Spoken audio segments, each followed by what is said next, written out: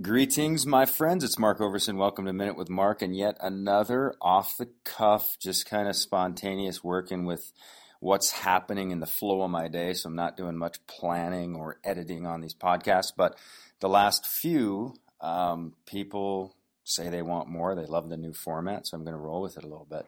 Anyway, today's episode, I'm going to talk a little bit about, I just got a phone call from my buddy, multimillionaire, not in the guru space at all. He's just out there working, making money, doing cool things. He's in Hollywood films. He's just in a variety nutrition business. He's got a bunch of businesses, but he's got a book, and he called me and he wanted some advice. I'm going to tell you what I shared with him there. Also had another young kid in our Limitless culture call me about buying tech. He's looking at a non-Mac with similar specs of a Mac. I'll share what I gave him for food for thought on that. Also, I have systemic low blood sugar. It's a DNA issue that I have that I was tested for years and years ago. And I'll share you just a moment about scientific health practices versus just reading an article and trying something and telling ourselves it's good. So a little bit more scientific things, and then what I've done for my low blood sugar, which has really changed my life. And then also on seeking mentoring, crafting for kings is what we call it in Solomon CEO culture. And a lot of people, if you're listening, I got a lot of younger viewers, but they're seeking mentoring. And a common, I don't know how it's out there, some guru must be saying something about approaching people and, you know, more accomplished guys and girls and saying, how can I serve you? And I will share how that's a okay question. It's a nice place. It's good-hearted, but it lacks a lot of things. And I'll give you an alternative that's a little stronger and just go into that space. And then a little bit on buying books. Had another friend ask me what Dan Kennedy book he should buy for direct response marketing, instant response marketing, because he's kind of on that direct response train, and I'll share just a piece of info that I just gave him. So let's get on to it. Here we go. That's my sound edit. All right, so my buddy calls. I'm on my walk. He says, I've been geeking out on this idea. Short story is he's got this book idea, and he's very accomplished. Like I said, he's had his face in the New York Times Square, like the biggest. His company has featured his face in Times Square Saturday night, like the biggest real estate in the world. So he's an accomplished guy. But he calls me, he says, I've got a really cool book idea. And he shares it with me, and he says, well, what do you think? And he says, I've got interns working on it. I've got, I'm going for it, la, la, la. Well, this is the short story. I said, and this is like a 4 to 7 minute talk, and it's really short.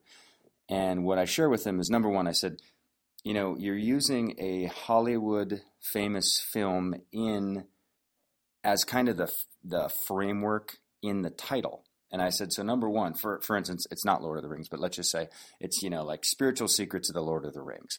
And I said, number one, so it's not that book, but let's just pretend it's something like that. And I said, so number one, I would call a lawyer right away, and he's got something called Legal Shield, which I love that service. I've been on it since I was 21. I'm 38 today. It's like $30 a month. And I said, and he's on it too. So I said, number one, call Legal Shield and just say, hey, I have a copyright kind of infringement, possible cease and desist question on a book title that uses a Hollywood film. And I'd like to know what the limit is of what I can say about using that film. Because I said, worst case scenario is you create a book and it's an epic freaking blockbuster, and then you get a cease and desist letter from Hollywood with that book because it's confusing enough where it looks like the brand itself, meaning the film itself, was behind this book. And I said, you've got to find out whatever the threshold is that is legal, and then go right up to that and not a step further, so you don't put in all this work and then it starts taking off, and then they say, hey, cease and desist or give us a portion of your profits. So I said, number one, do that. I said, number two, before you go too geek, and I'm telling you, please, if you're listening to me, you have a book in your heart, I admire it. I think it's a beautiful thing. In fact, I think it's actually I think it's biologically, genetically, spiritually in us to have a story and want to share that story. The theological underpinnings of that theory from me is that God creates the world. So he works first. He creates a craft. He shows his craftsmanship in the creation of the eye, the eagle, flight, gravity, all his transcendental laws that he's created, all the physical beauty. You create a seed that's the size of a dime, and without any electricity or anything, that thing can grow into hundreds of feet tall and not take any resources from the earth, but contribute to the soil as the soil contributes to it. And I mean, it's absolutely fascinating, his creative work. So first he creates the work, and then so you work first, and then you write a book about what you did and how to, kind of a user's guide, which would be the Bible in the Christian, kind of Judeo-Christian orthodoxy there. But so I think being made in his image, a lot of us have information, we have a story, we've done work, we've gone through things, and we've gotten wisdom from that, and putting it into a book form or a video form or a movie form or sharing it is a very godlike activity, so I applaud it all the way. Anyway, moving past that, I tell him, I said, well, here's what I don't want to see you do. I said, verses like, he shared the brief synopsis to me, and I think it's got traction. I think it's got a chance. But I said, far better than spending months digging into research, months of writing, months this, months that. I said, why don't you take the interns and craft a 15-minute talking post, 15-minute audio. Do it sonically, don't do it video, because video has so many more dynamics, so much more complexity, and it's really actually much less effervescent and less viral than an audio, because an audio can be listened to in the car while people are rolling, while people are in between things, while they're waiting for the bus or the airplane or whatever. So I said I'd make a 15-minute audio talking point and have a call to action where there's an engagement piece where people can share or curate curiosity from the 15-minute talk. And I'd say dial it in so great, give your very best thesis and like point in that, and see if that 15-minute audio can have legs. Because if it doesn't have legs as a 15-minute audio, putting together a 300-page book, months and months and months of work, and I've seen this dozens and dozens and dozens of times from my friends and good people who throw all this heart and soul into a book. They have no idea if people give a shit. It's not. It's a total waste of time. Epic and complete total waste of time. Please don't do it. Now, if you're already an established voice, you have a huge tribe, you can throw out, at some point you can be so good you can throw out like just a picture of you smiling and call it the It sequence, and people will buy it because you've already had cred. But he doesn't have cred in the guru space yet. So the gist of it is, I said, put together a tight single, you don't have to make a podcast string. It doesn't have to be 8 podcasts. It can be a single podcast that just the kids on the college campus or whoever the target market would be can listen to, and if it starts getting shared, and you can track the downloads, you can track the virality, and I said, if that thing has legs, then you have yourself a book. And I'd say I'd go from there, and then I'd get onto a TEDx stage, and then I'd speak on the TEDx stage, and then I'd get a bunch of views on that. And after the idea is absolutely provable, where people are begging you to put it in a book form, I would then put it in a book form. Okay. Moving on. On buying tech, this is just a quick little thing. One of my Limitless homies hits me up. He says, hey, I've got this, I'm looking at getting this computer, and I have no idea what it is, but, I don't know what it was. But he said the specs are similar to Mac, and I didn't go into, like, are you looking at it because it's cheaper? Are you looking, like, I didn't go into a big inquisitive thing. I just went back, but he was kind of, like, a little bit questioning. So he's like, I'm thinking of actually, not going Mac. And for me, I'm not like, I made no pledge or credence to Mac. I use Mac because they make me feel better. I also really like the textures of the keys. It feels like piano keys versus most non-Macs feel plasticky and like cheap 80s toys to me. Now, some of the new Microsoft, especially their iPad kind of crossover thing, I'm actually considering that for myself. So I'm not a loyalist to really any. I'm a loyalist to myself and my productivity. That's my only allegiance. Okay. So anyway, what I told him is, I said, okay, for the computer, I said, don't make any commitment based on that you love Mac or that you might get teased because everybody in our space uses a Mac. Almost everybody. It's probably 19 out of 20 people in our world use Macs. Okay. But what I said is don't care about any of that. Purchase whatever instrument will give you the best harvest and let your productivity soar. So that's it. Buy on the quality for yourself, and that's the end of the story. Then your only allegiance isn't to what's cool. It isn't to what a brand is. Your allegiance is to your productivity. And then I also share there's this concept we call oxen in Solomon CEO, where when I grew up in North Dakota, guys will spend $300,000, $400,000 on a combine, and that's their harvester. And so what I teach the tech guys in the tech space and girls in the tech space is your computer is a form of your harvester. Actually, your voice and your face and your mind is really a harvester, but the mechanics are actually your tech. And so I say, I have friends out there that we make way more money than some of the farmers, some of even the big farmers, and they're spending $300,000 to $400,000 either to rent or to purchase a combine. And here we can spend $4,000, $5,000, $6,000 on the world's best computers. And that's our harvester. So don't spare any expense, because there's this idea that says where there's no oxen, the trough is clean, meaning oxen is a harvest. It's expensive. And if you buy an ox, they crap, they piss, they're expensive to feed, yada, yada. But where no oxen is, the trough is clean, meaning it's not expensive, and you don't have the mess of working with the reality of owning an ox. But a rich harvest comes from the strength of an ox. Therefore, the message is there. Don't mind the dirt. Don't mind the piss. Don't mind the crap. Look and focus on the harvest. And that's a big entrepreneurial lesson for all of us, that no matter what harvest you're going at, no matter what industry it is, I don't care if it's chiropractic, dentist, restaurant, dog training, whatever, there are kind of like pee and feces in every single industry, whether you're a teacher, a lawyer, a doctor, it doesn't matter. There's a certain mosquitoes at the picnic, and there's always some little crappy thing involved in that industry, no matter what it is. And the big vision there is that you don't fall in love with that. You don't focus on the pee and the poop. You focus on the harvest of the thing, and you spare no expense on the harvesting machine, which is the oxen, and in this case, your computers and your tech. Okay, moving forward. Little thing. So I do a lot of tests on my body, because just that's what I've done. So years ago, I found out that I had a genetic kind of fault in my system that had a low blood sugar issue, and almost all the Hoversons have it. It's not a pandemic, but it's not an epidemic, but it's just a very real thing.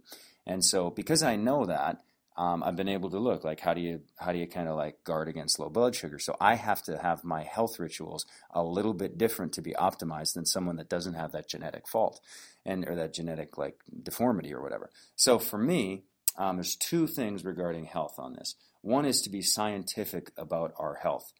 Let me take a short little dove trail, and I'm kind of out of my league on speaking of health and science and stuff. I've read a lot, but I'm not trained or studied or vetted in any real way. But anyway, right now, the pineal gland or the pineal gland or whatever, it's hot in some kind of health circles about not having a calcified pineal gland, and really focus on the pineal gland and this and that and the other thing. And I'll ask guys, nice but a little facetious, so how do you know if your pineal gland is calcified? Is there a test for that?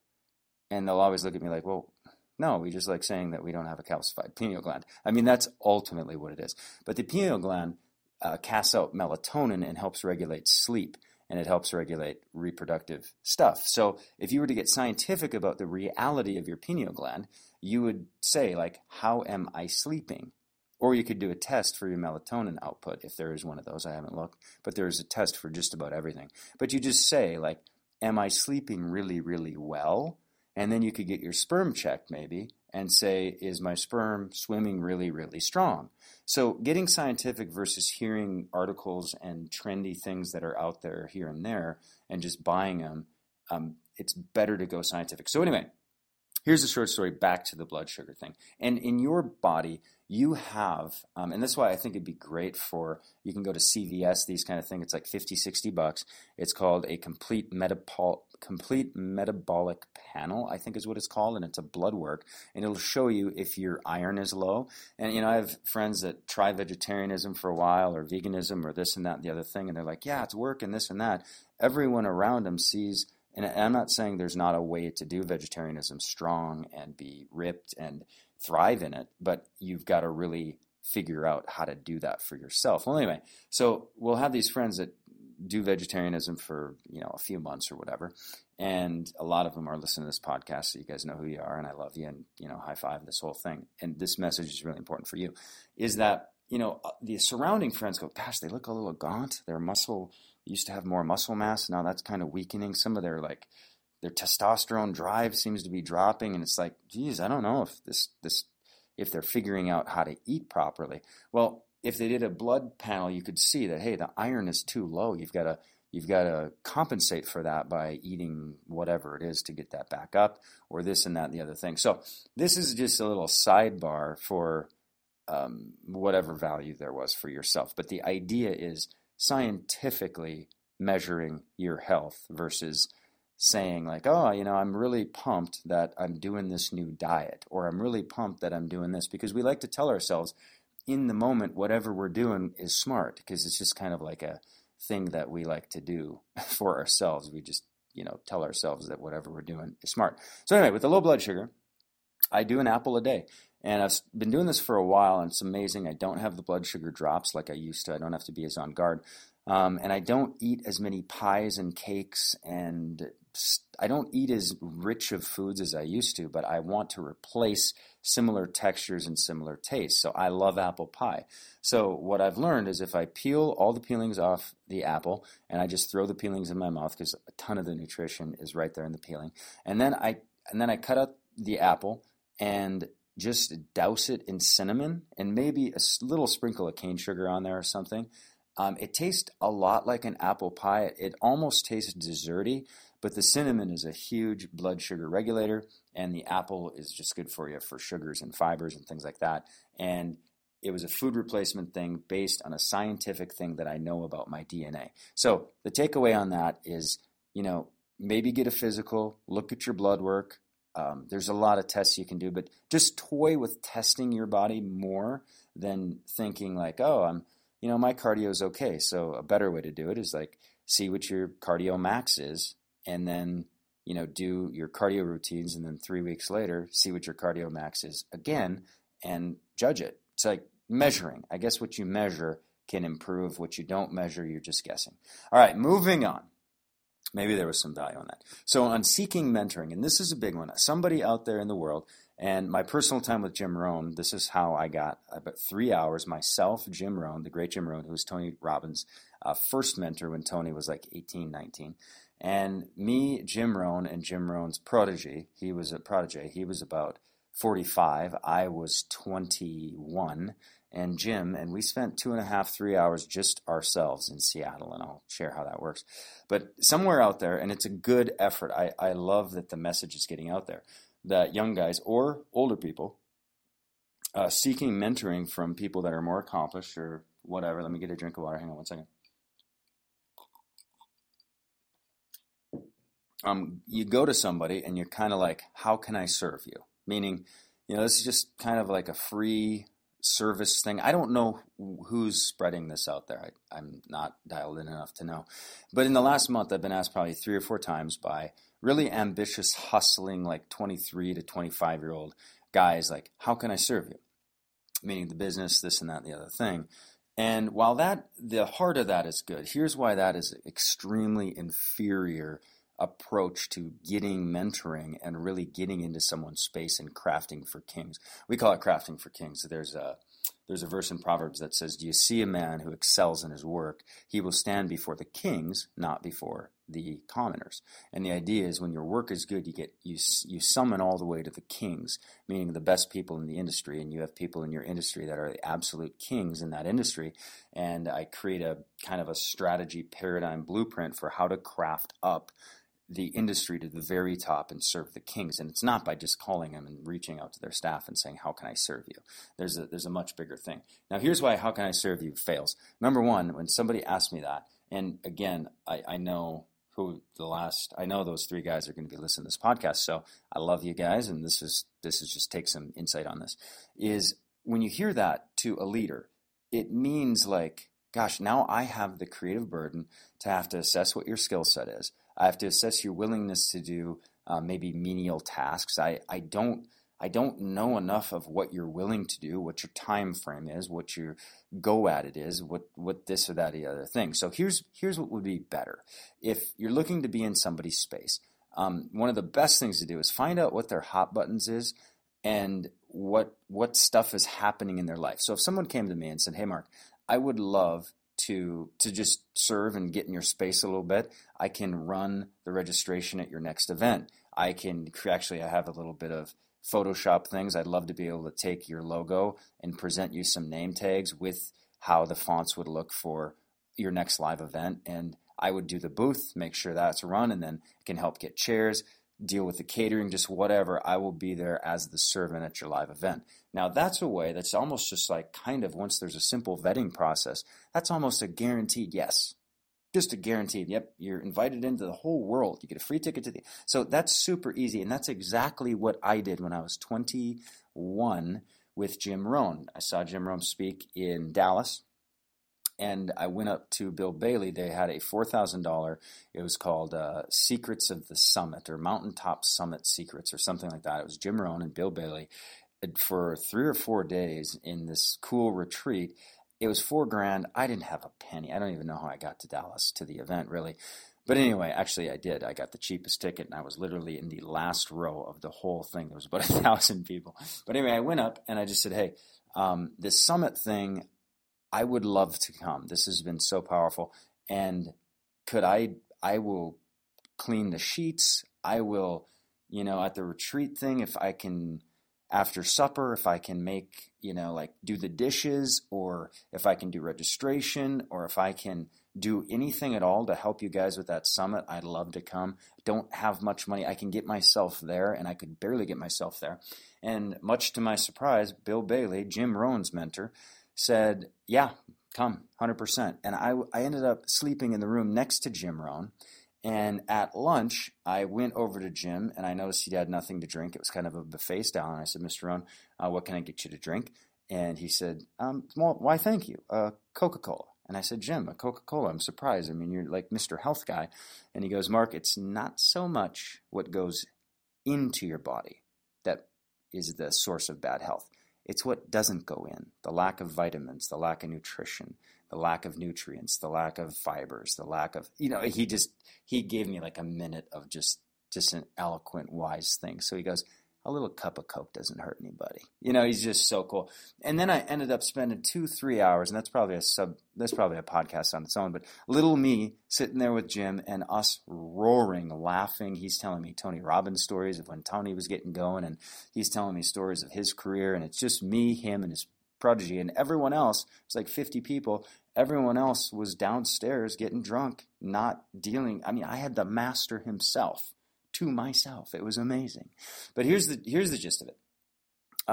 If you're looking for mentoring, you come humbly with service, willing to do any menial task, and you bring your skills forward, not your desires. Desires don't count. They don't matter for much. They matter, but they don't matter for much, because there's a countless abyss of people who desire things. They lack the skills. So I have crafted for kings, and I still do to this day. I had a friend, he's world top of the world guy.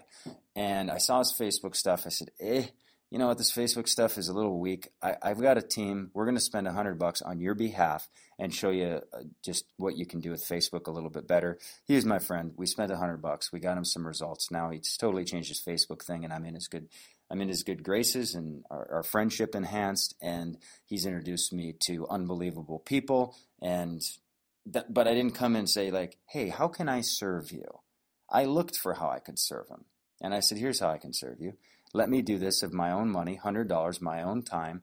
Let me, show you what we can do to just, I want your business to spread a little better, and I got some ideas on how you can do it."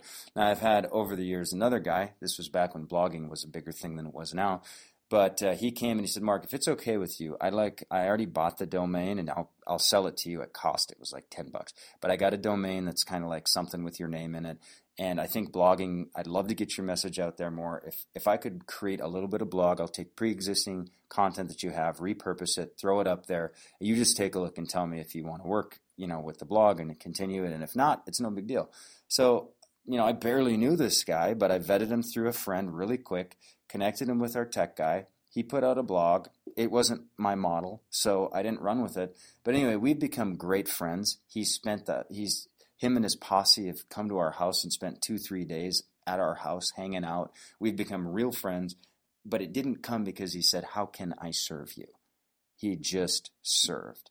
And I could list literally a million ways to get into people's space from a service aspect that if you use it as some little greedy strategy just for yourself, that's not where you come from on it. But you don't want to give creative burden to a leader. We have enough creative burden. I have to spend 45 to 60 minutes assessing somebody's skills, their willingness, their time commitment, and then offer them a project and not know if they have the capacity to do it I'd rather just like chop my feet off. I'm never going to do it. So anyway, food for thought on that. Just one last thought on that is I had a couple that, worked for me full time for 2 years. And here's how it came. We were at a VIP event and he consumed all my information. He's bought all my information. He came up, he said, "Mark, I've bought Solomon CEO. I bought Info Blueprint. I bought everything you've ever sold. You've changed my life. I'm so honored to be here. I bought this VIP ticket because I heard you were a speaker and you were going to be here. And I'm very efficient on the platform that you work with. I can send emails from there, blah, blah, blah. If there's anything I can do to help you, I'll do your tech for free. Like if you just send me your emails, I'll log in, I'll code them, I'll do this. If you got an info product, I know how to store it, this and that and the other thing. I'll do whatever you want for free." So I took him on for like a week as a trial for free and then ended up hiring him and his wife full-time for over 2 years. And it all came with bringing skills and specificity to the table, and it opened up a whole new world for them. And still to this day, we're friends. We've been in Miami, seaside, eating, having a great time. We're friends. We're soul friends now, and whatever. Okay, finally, on buying books, had a homie hit me up, and he's heard I like Dan Kennedy. Now, Dan Kennedy's grouchy, he's grumpy, he's fussy, he's a lot of things, including absolutely brilliant, very kind of like a stern father that an entire generation didn't have. And he writes about instant response, getting profit, not wasting time, managing yourself, managing your vision. And he's just really, he's a prolific author. I don't know how many books he has, 15, 20, something like that. But anyway, this particular kid is really, and he's a young college guy. I mean, he makes decent money. He's doing stuff. But he wants to go online, and he goes, "What Dan Kennedy book should I get?" And I just hit him back really quick, and I said, "Every one of them." And he goes, like, "Come on, man. Like, that's like telling a hungry man just to eat whatever." And I said, "No, here's the thing. Dan Kennedy, if you want to be one of the best in the world, Dan Kennedy is one of the best in the world." And I said, "My philosophy on authors and on content creators is I like to buy their entire life work. So I have every Dan Kennedy book. And I've read every single Dan Kennedy book. I have theologians. I have read every word they wrote. I bought Brian Tracy's entire library. It was $400 or $500. I read and went through all his audios, all of them. Hours and hours, 30, 40, 50 hours. And this was like his MBA. It was so boring. Gosh, it was boring. It was how to have a master's in business. And here I am, and I'm busy in my own business. I'm doing my own education on the side. I went through literally every single thing, his entire library. I think it was $400 or $500. I bought it when I was 21. I didn't get to it again until I was later in like 26, 27 that I actually went through it. I bought Jim Rohn's entire library. I can quote almost any Jim Rohn quote. If you start it, I can finish it. All his books, all his action guides, the whole kit and caboodle. And I've done this for over and over. So what I said is, once you're on a gold vein of somebody that you think has something, I said, what I recommend is why gargle at it, drink it. Like drink it, eat, have the feast, digest the entirety of that person's philosophy and thought. And then when you get on another gold vein, I encourage you to ingest the entirety of that thought. And, and then ironically, because I've done that, my business has been loaded with people that have bought my whole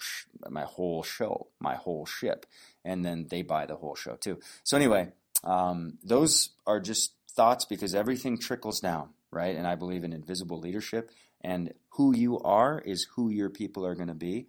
And there's a lot of things. So anyway, hope this episode had some value. I've got a bunch of projects that I'm off to, and love you guys. Let's rock and roll.